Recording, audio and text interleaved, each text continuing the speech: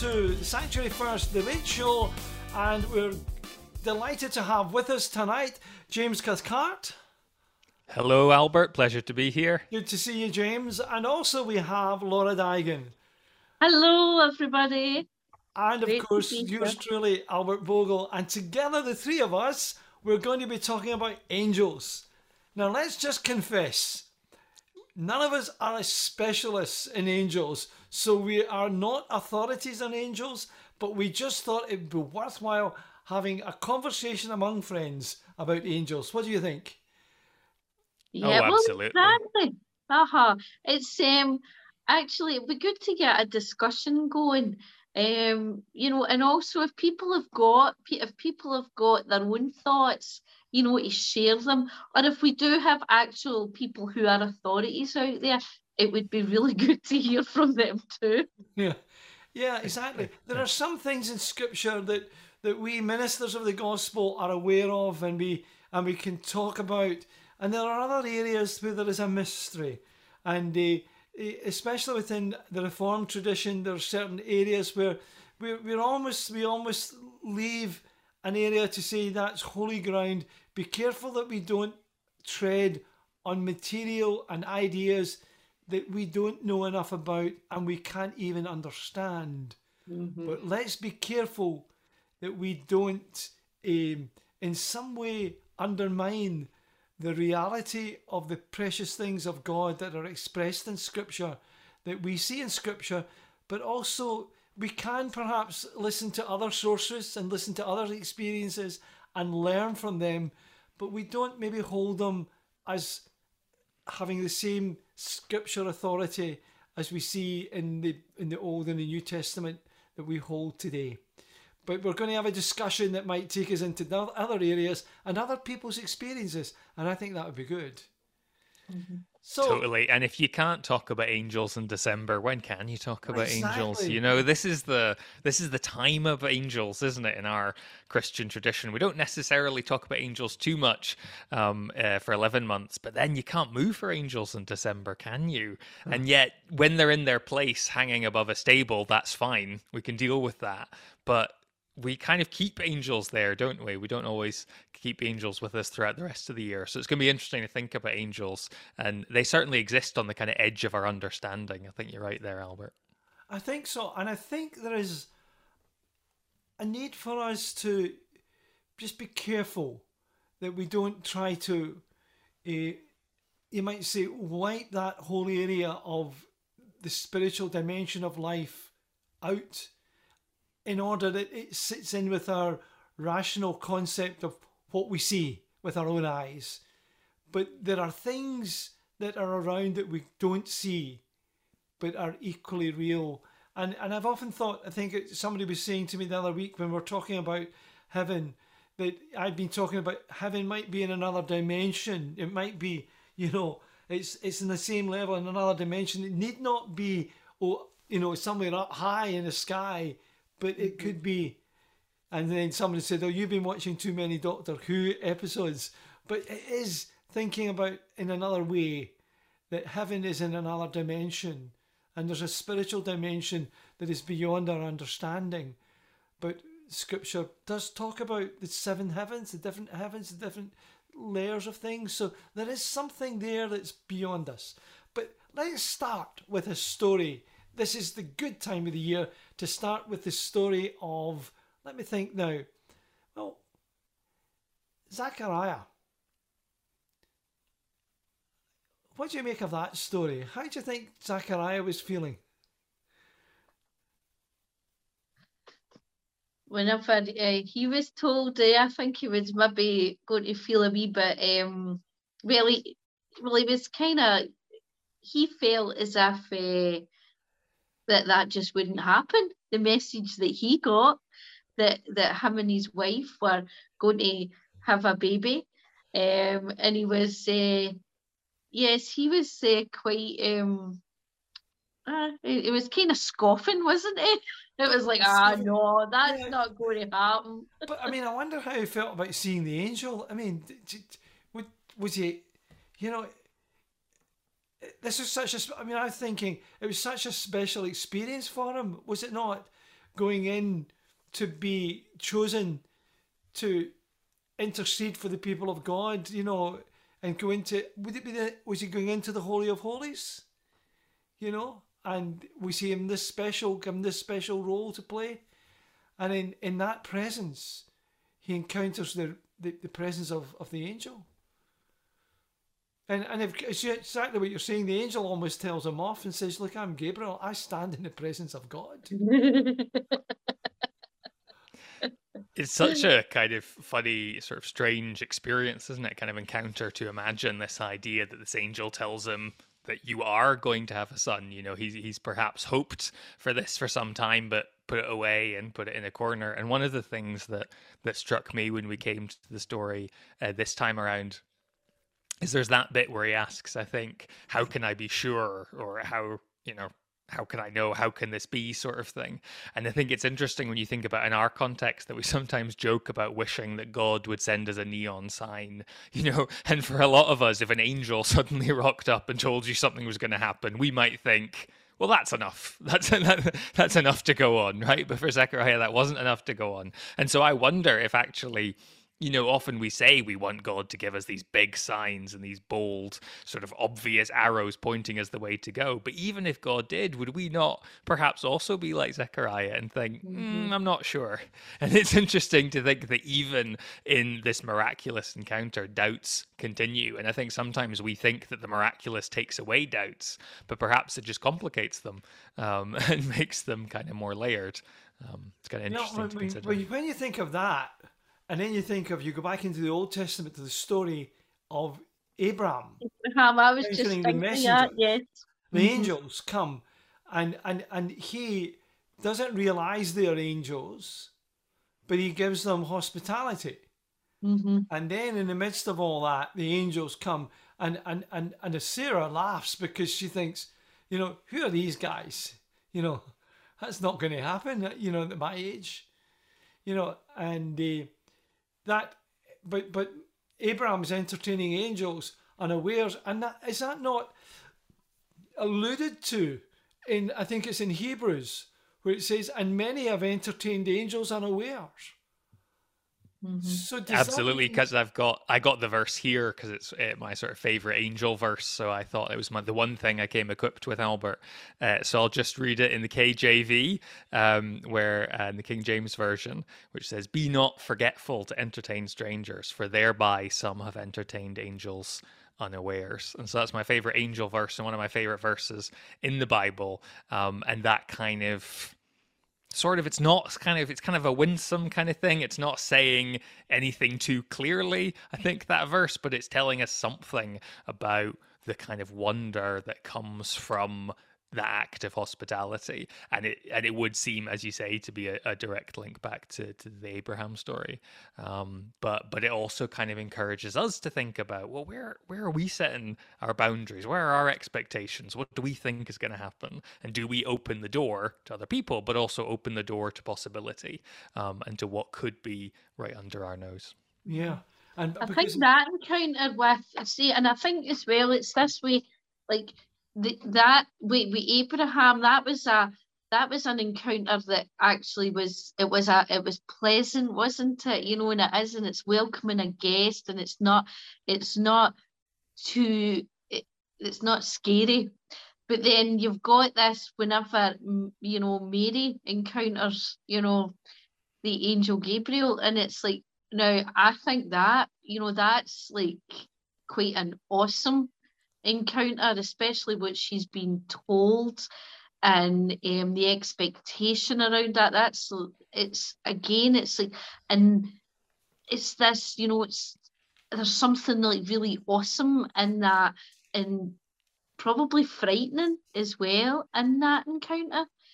And so it makes you wonder, you know, it's like, so God's got messages for people, and he's using the angels, you know, as a messenger, but it's like maybe degrees of, like, you know, right, well, how much can we really impact on people here? You know, how like intense is this to be for them to you know, to listen and to go along with it. The immediacy, so there's a real immediacy about the encounter that Mary has with the angel Gabriel, where there's more of a kind of gentleness with the encounter with Abraham. Yeah, and here's the interesting thing. We seem to have allowed ourselves to, in some way, to paint the picture of the angel coming to Mary with some kind of bright light and something. But it doesn't, from my memory, if you look at the narrative, it doesn't say that. It just says an angel came to Mary. So an angel, a messenger. So could it be just somebody dressed in their normal clothes? Just like these messengers that Abraham seemed to have met. They weren't, supercharged in some way. They were very ordinary. And so, maybe the angel again was just a messenger, bringing him almost like a messenger saying, I'm bringing you this is what's going to happen to you. And Mary... But thinking about the message that they're bringing, it's like for a young woman, to get this message, and like, see, for like, an ordinary stranger to say that to you, like what's going to happen, you'd be like, really? What's this? What is this? Hold the bus here. And so I think I think for Mary to take that seriously, there must have been some kind of sacredness about it, to know that, yeah, this is real. It's because sometimes I don't know, maybe in some traditions, do you not smell different things whenever there's an angel? Smell things in the air. I don't know. I've never met an angel, so I can't. I'm not aware of that. I mean, I would like to. But my granny met an angel. Did she? Yeah. My grandmother used to tell me as a wee boy. And my grandmother, we would, when we go to visit her, she had a chair that she used to kneel down and pray at before she would go to bed at night. And so you're talking about a wee 5-year-old or 6-year-old boy, and Granny was getting ready for bed, and you had to sit in the kitchen, and wait for her to finish her prayers. And I used to think she prayed for an awful long time. Those prayers, Granny, how long can you pray for? It just seems a long, long time to be praying. But she wasn't afraid to do that in front of her grandson. It's a great picture to have in my mind from that. And I remember talking to her one day, and she told me that she'd seen an angel when she was praying. And she said that the angel was beautiful. And she said, the way she talked, it was as though the angel looked to her to be female. And she said she had beautiful white teeth. She said, so she had a picture of this, and she smiled at her. And I don't think she said anything to her, but this presence of this angel was almost as though she said that she felt as though it was her guardian angel. Oh. Do you know though, Albert, there's a lot of people, I know quite a few people that, believe in guardian angels. They're not even church people, they believe in guardian angels. And also I know that there's people that will believe that that they'll pray to the angels, and ask them, to intercede on their behalf, to God. And a few people have said, you can, pray direct, you don't need to, but there's a comfort, actually, I think, for a lot of people in the idea of, guardian angels, like protecting them and looking after them, and it's there's something really quite beautiful, I think, around that. I mean, I think there's a biblical concept of, where Satan speaks to Jesus and says, does it not say that he will give his angels charge over you to protect you, lest you dash your foot against a stone? So the implication was that this was Jesus, the human, being guarded. And the implication was, and I think there's another passage of scripture, I need to pull my mind out, where it does talk about the idea of a guardian angel, that there is, so there's this area of the guardian angel, but also we're told that we have been put into a completely different position almost because of who Jesus is. That the angels stand back and wonder at what God has done for us in Jesus. And we have a mediator. We can go. In the book of Hebrews, he talks about how Jesus is better than any angels. He's higher. He's above all, and we can go in directly to Jesus, our mediator. There is one mediator between God and man, the man Christ Jesus.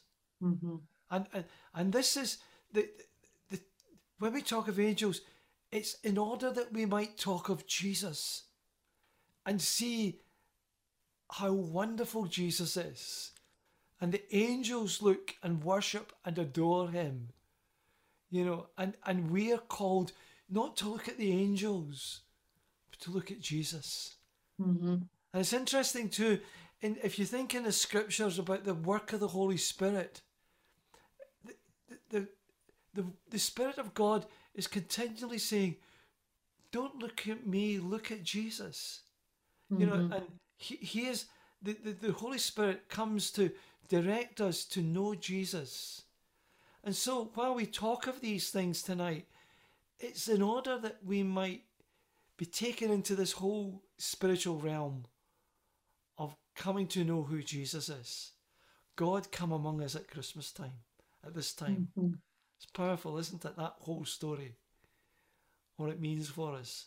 And that's kind of an answer to your story of those who get a comfort from speaking to the angels or praying to the angels. What we need to say to people is, that's a lovely idea, but there is one who you're much closer to. He sticks to you closer than a brother. Yes. And he brings us into Father's presence. And he says, Father, this is Laura, my sister. And he says, Laura, this is Father, I'm your brother. And it's that. And that's why when we pray, Laura, when we pray, we don't pray in the angels' names. We pray, what do we say at the end of our prayers? In the name of Jesus. Jesus Christ our Lord. Through Jesus Christ our Lord. And there is a name that is above every name. That in the name of Jesus, every knee in heaven and earth shall bow, and every tongue confess that he is Lord. And so when we talk about angels, it's almost as though the angels have come among us and said, don't talk about us. Talk about Jesus. Yeah, that's it. They're pointing in the direction. That's it. Isn't it? They're pointing people in the direction of Jesus.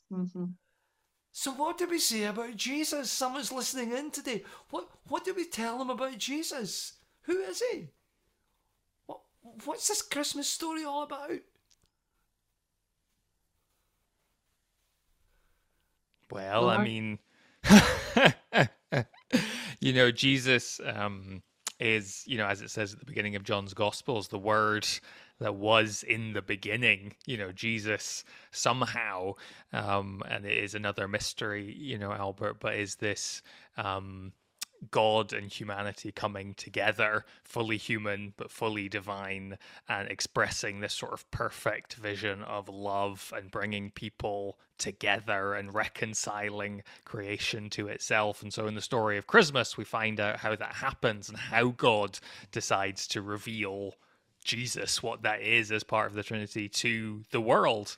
And so, angels are part of that story, but they're kind of periphery to it. They move things along, but what it's about, is this child, this infant, this helpless infant being born in difficult and trying circumstances, who grows up and lives this amazing, beautiful, short life that points the way back to God. And it's interesting when you start talking about the Holy Spirit and Jesus and God and the Trinity, as we call it, is that you kind of keep moving. I think, it keeps you moving. You talk about Jesus and it takes you to God. You talk about God and you think about the Spirit and it takes you to Jesus. And, in the early church, people, there was this Greek term, perichoresis, this idea of moving around, dancing around, that we get.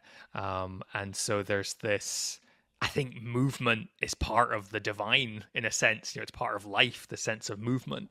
And so somehow perhaps angels, however we get a grip on who and what angels are some way of helping make that movement happen. They're not the melody of the tune, if you like, but maybe somehow part of the harmony of what God is, or the kind of, I'm stretching out of my knowledge of angels, which is minimal, to my knowledge of music, which is also fairly minimal.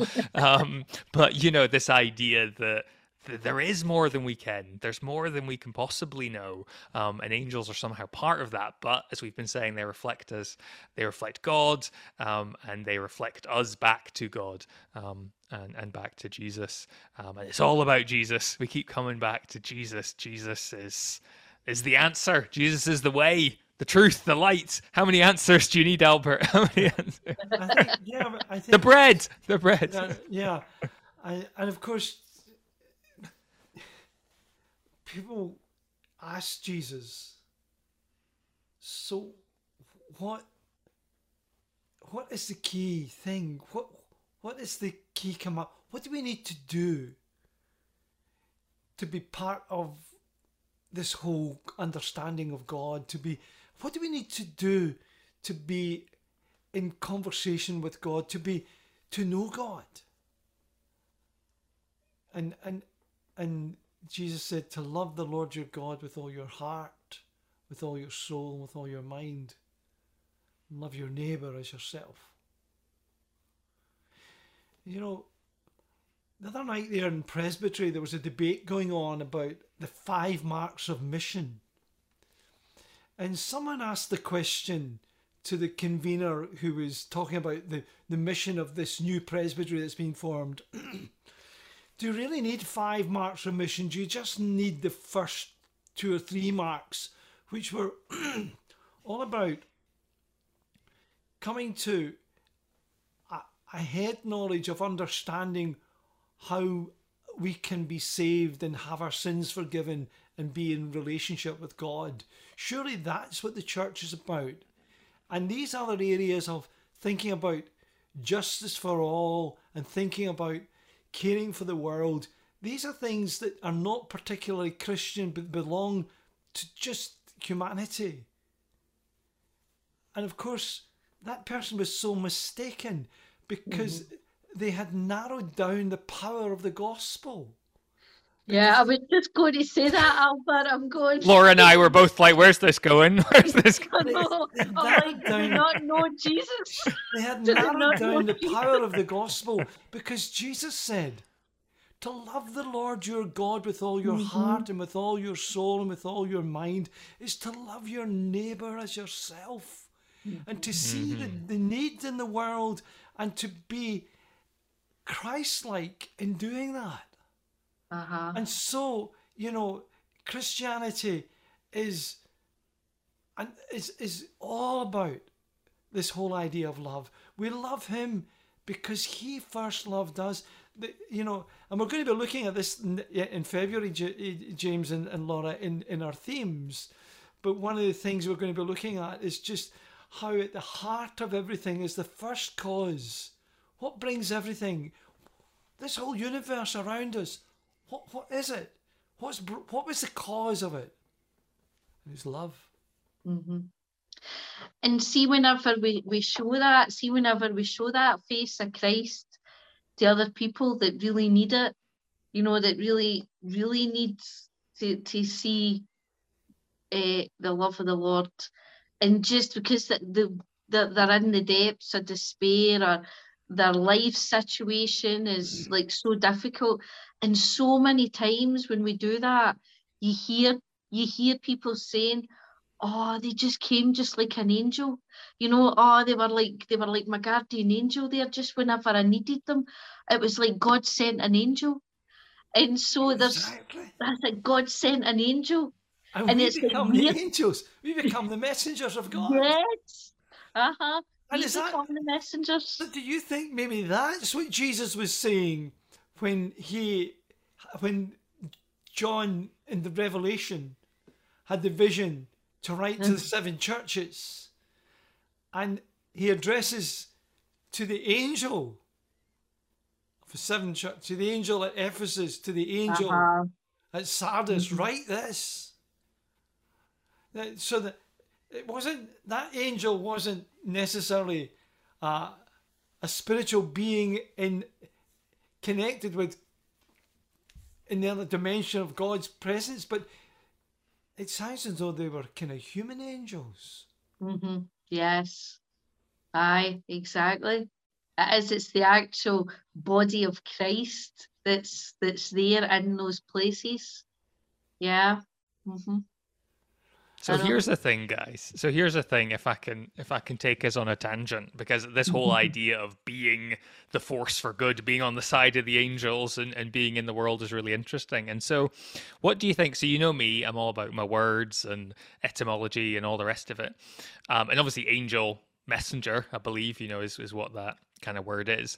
But see that term angelic, don't you think it's become kind of bland? I mean, if you were to describe someone as angelic, are you kind of saying nice but a bit boring? I mean, like, hasn't the word angelic lost a lot of power? If you were to say, because we're talking about, these awesome angels in the Bible and about what it is to be angelic. But if you were to describe someone as angelic, if I was to say, oh, I met someone and they were angelic, you'd think, oh, they were kind of sweet, they were nice.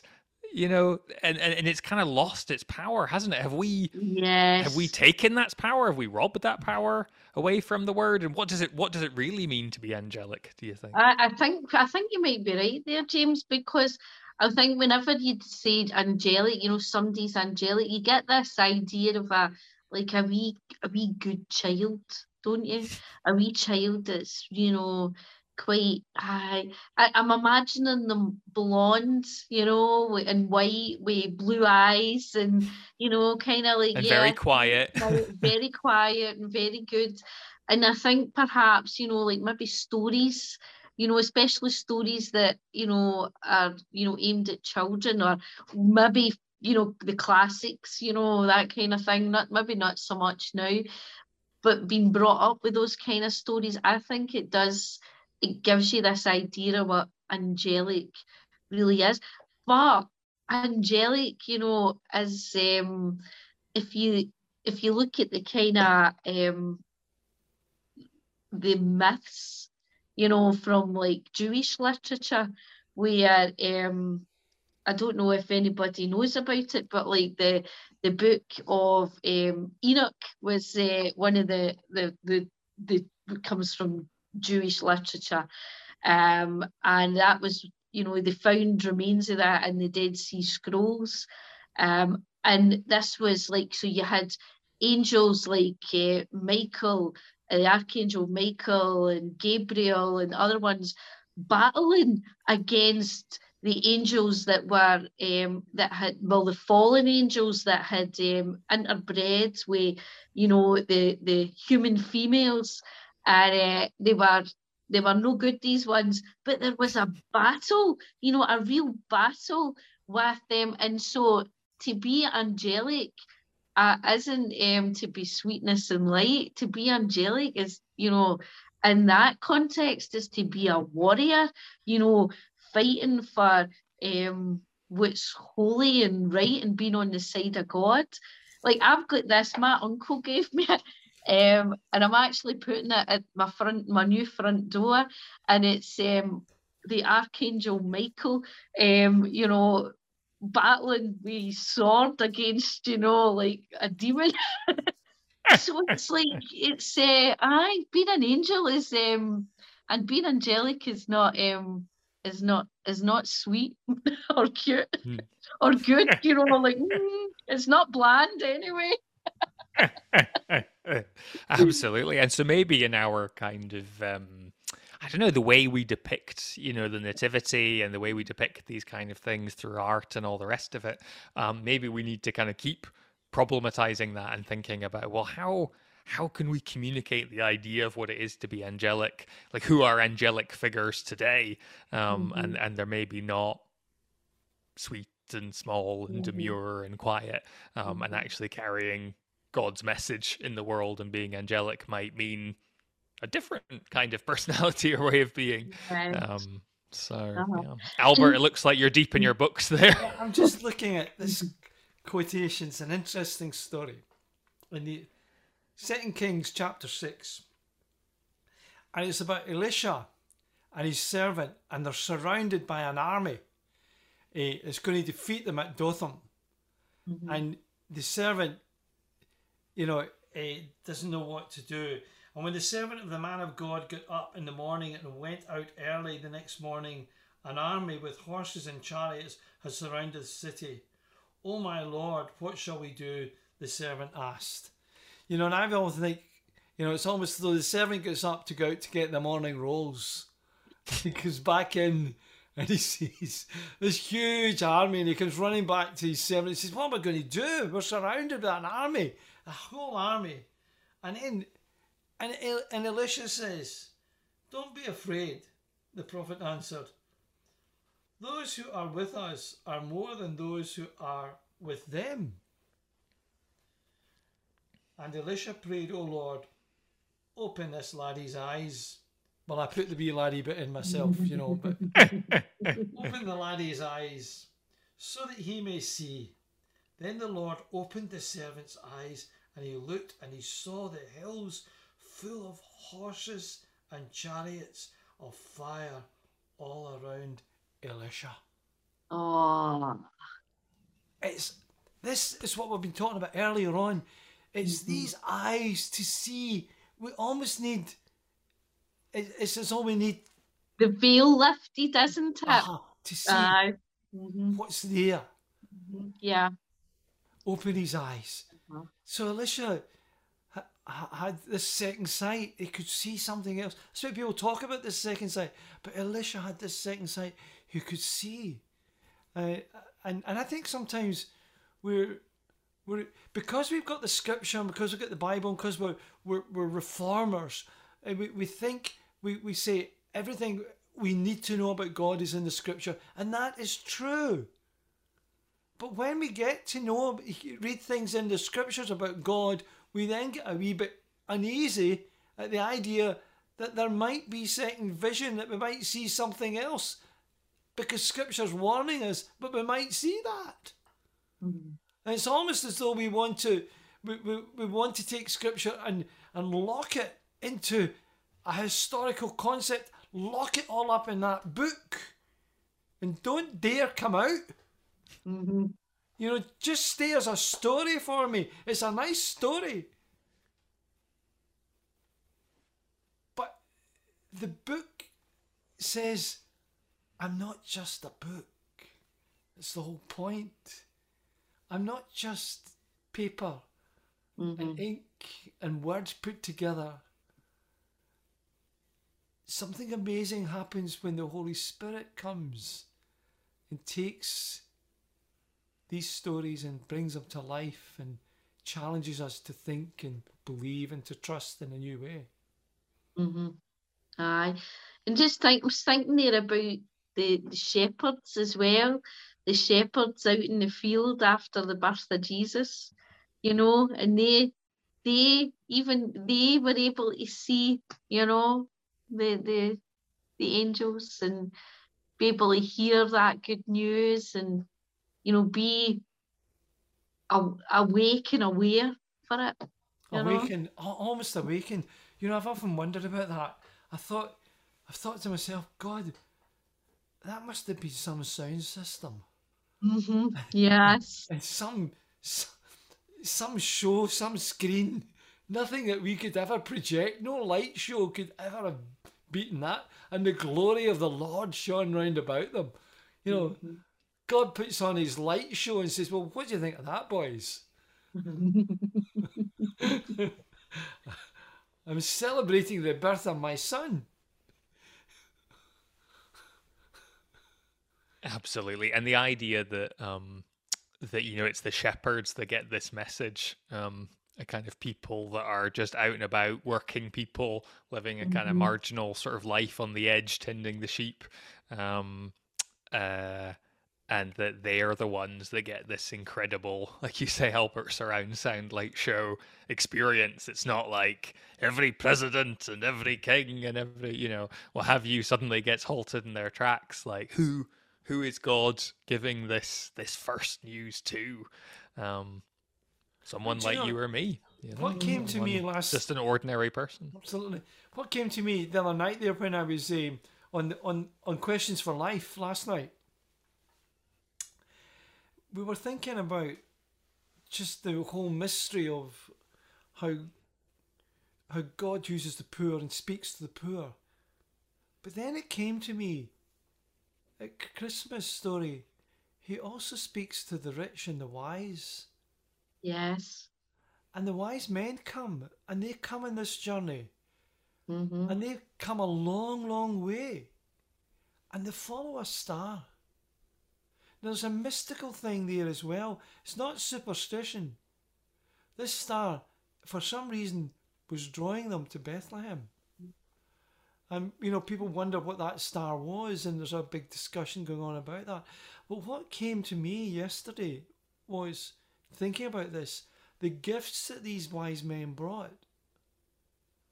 And then Mary, 30 odd years later,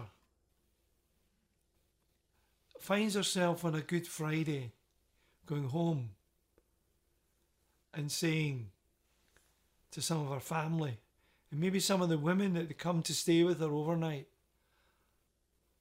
I'm just going to get the myrrh now that Melchias brought. I kept it for the last 30 years. Yeah. And Melchias's, or whoever it was, his myrrh. The wise men's myrrh was used to anoint the body of Jesus.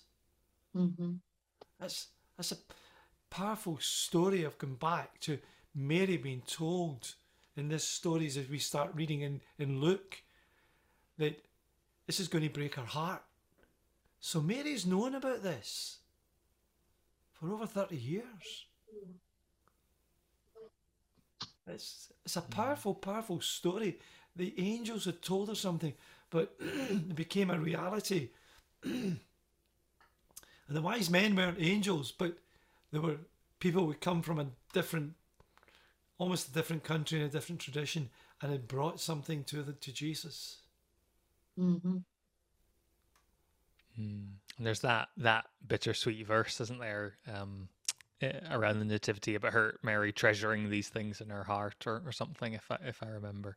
And so you can imagine this idea of a kind of, because it's a strange gift, to receive, and the idea that this would be that she would hold on to all these things, how the story came together, and the idea of Mary as a mother, over the years of Jesus's life. And it's quite incredible to think about. The gold is a king, the frankincense of the priest bringing the worship and the praise to God, and then the myrrh to anoint his body for his sacrifice and of course his resurrection. But that whole amazing story is there to tell us that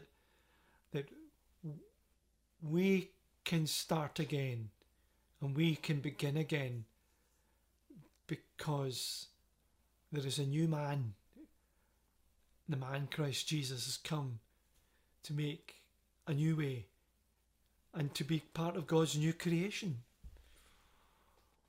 And I think this is all fascinating stuff, you know, as we start thinking about life and how we've all progressed through the years, and we come now, here we are in the 21st century, and we've now got machines and artificial intelligence. And it's an interesting thing. If you've got a chance, you should be listening to the Wreath lectures. Have you been listening to the Wreath lectures? I haven't. I mean to catch up with them actually. Yeah, because there's Professor Russell is giving these lectures on artificial intelligence, and the last one was about war and about how we're now creating we've now got armaments that are almost, we say they can't think for themselves, but could they possibly think for themselves at some point? And where would that lead us? But up until now, we can still make decisions about how these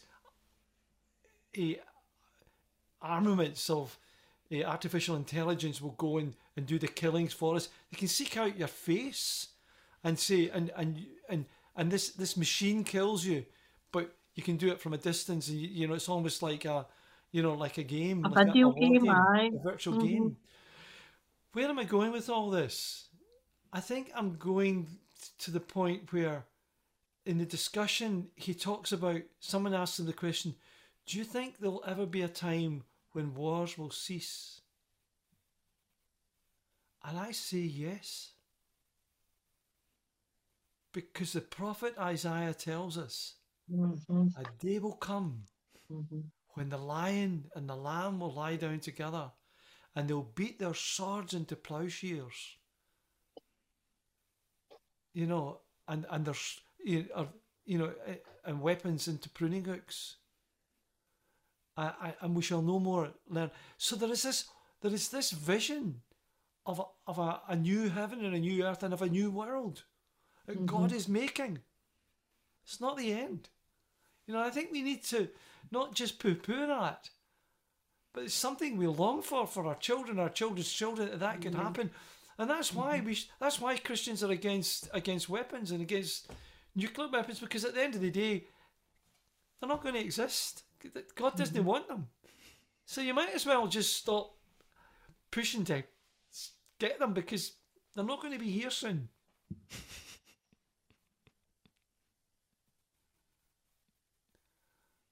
And the angels might agree with that. I think so. Yes, I think so. Well, where'd you go? We've come around quite a bit tonight, but it's been an interesting discussion, don't you think? That's it. You start talking about angels and you start talking about everything, don't you? I know. That's it, I know. Aye. But that's a really important point, you know, that you made, Albert, and that we've kind of returned to this idea that angels do turn us back.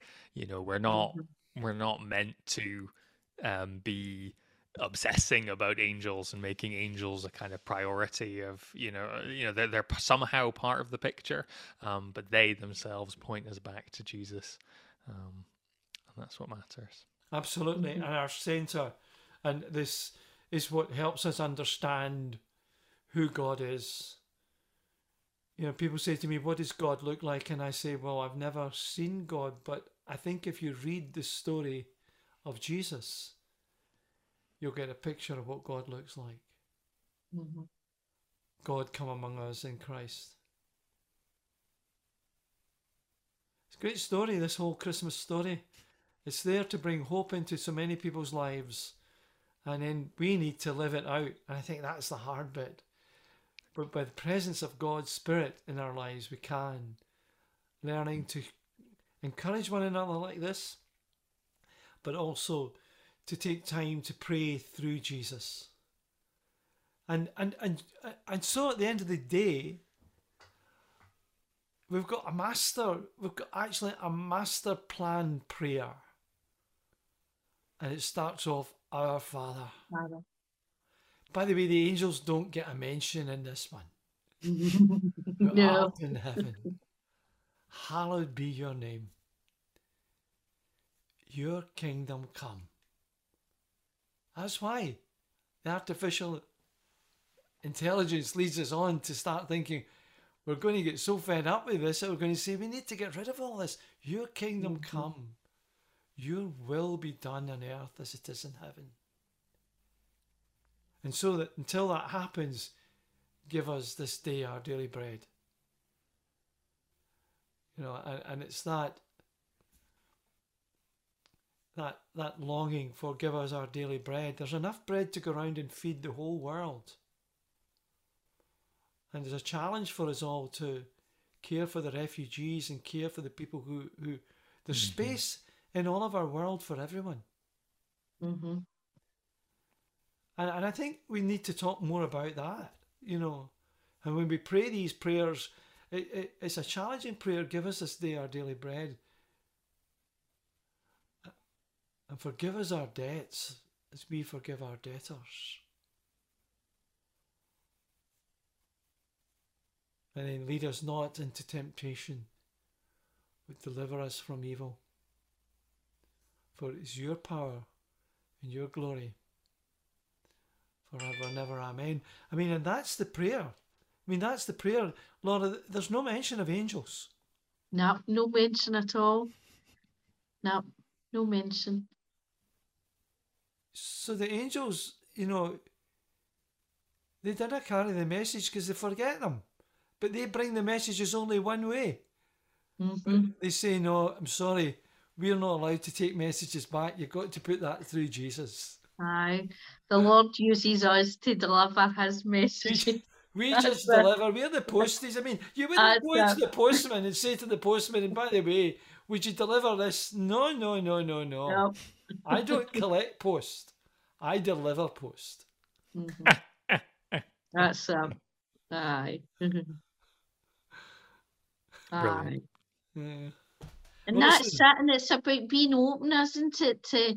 I think there's something there about being open as well to being like, you know, Abraham and Zachariah and Mary, that actually we're open to, you know, we're open to encounters, you know, because we don't know whenever actually we might be talking to an angel.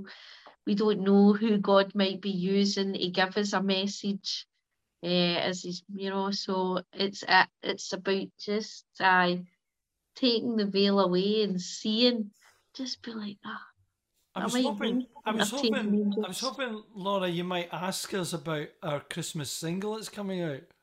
Well, Albert, can you tell us about your Christmas single that's coming out? Such a natural segue, Albert. Do you know this Christmas single is all about an angel? Did you know that? Oh. It's a friend of mine. And he might want to tell you sometime himself, so I'll not tell you. So I might just tell the story and not quite tell it because, you know, it's third hand. But this friend of mine told me that he was getting ready to leave the church. It was just past midnight on Christmas morning. The watch night service was over. You know, and everyone had gone. And he was just putting the lights out. And he went into the vestibule. And standing in the vestibule was a young man with a t-shirt on and shorts and a very kind of light jacket lying undone. And my friend said to him, I'm sorry, the service is over. And this guy looked at him and said, oh, I know. He says, well, what can I do for you? And the impression was, and I don't know whether he heard it or what it was, but the impression was, don't ask me what I can do for you. I'm here to tell you you're doing a good job. Oh. And hair on the back of his head goes up and he says, it's snowing outside and all that. Can I give you a lift because you're not dressed for this weather? I'm just going to get my jacket. I'll be back out again. Goes in to get his coat to come out. He comes out. The guy's gone. He opens the church door and has a look around, and the snow is falling. There's no footprints anywhere. Ah. He thinks to himself and feels, what was that? Was that an angel? He goes home to his wife and he says to his wife, I think I might have had an angel tonight in church. She looked at him and she says, you've been on the communion wine again. Isn't it funny how, we just encounter the mystery of the divine and we're just a little bit anxious about it. Mm-hmm. So we make a joke about it. Mm-hmm. So anyway, wrote a song called Just Past Midnight, and you can hear it on this program, on this very place within maybe sometime next week. So we'll release it next week. Look out for it. It's going to hit the charts.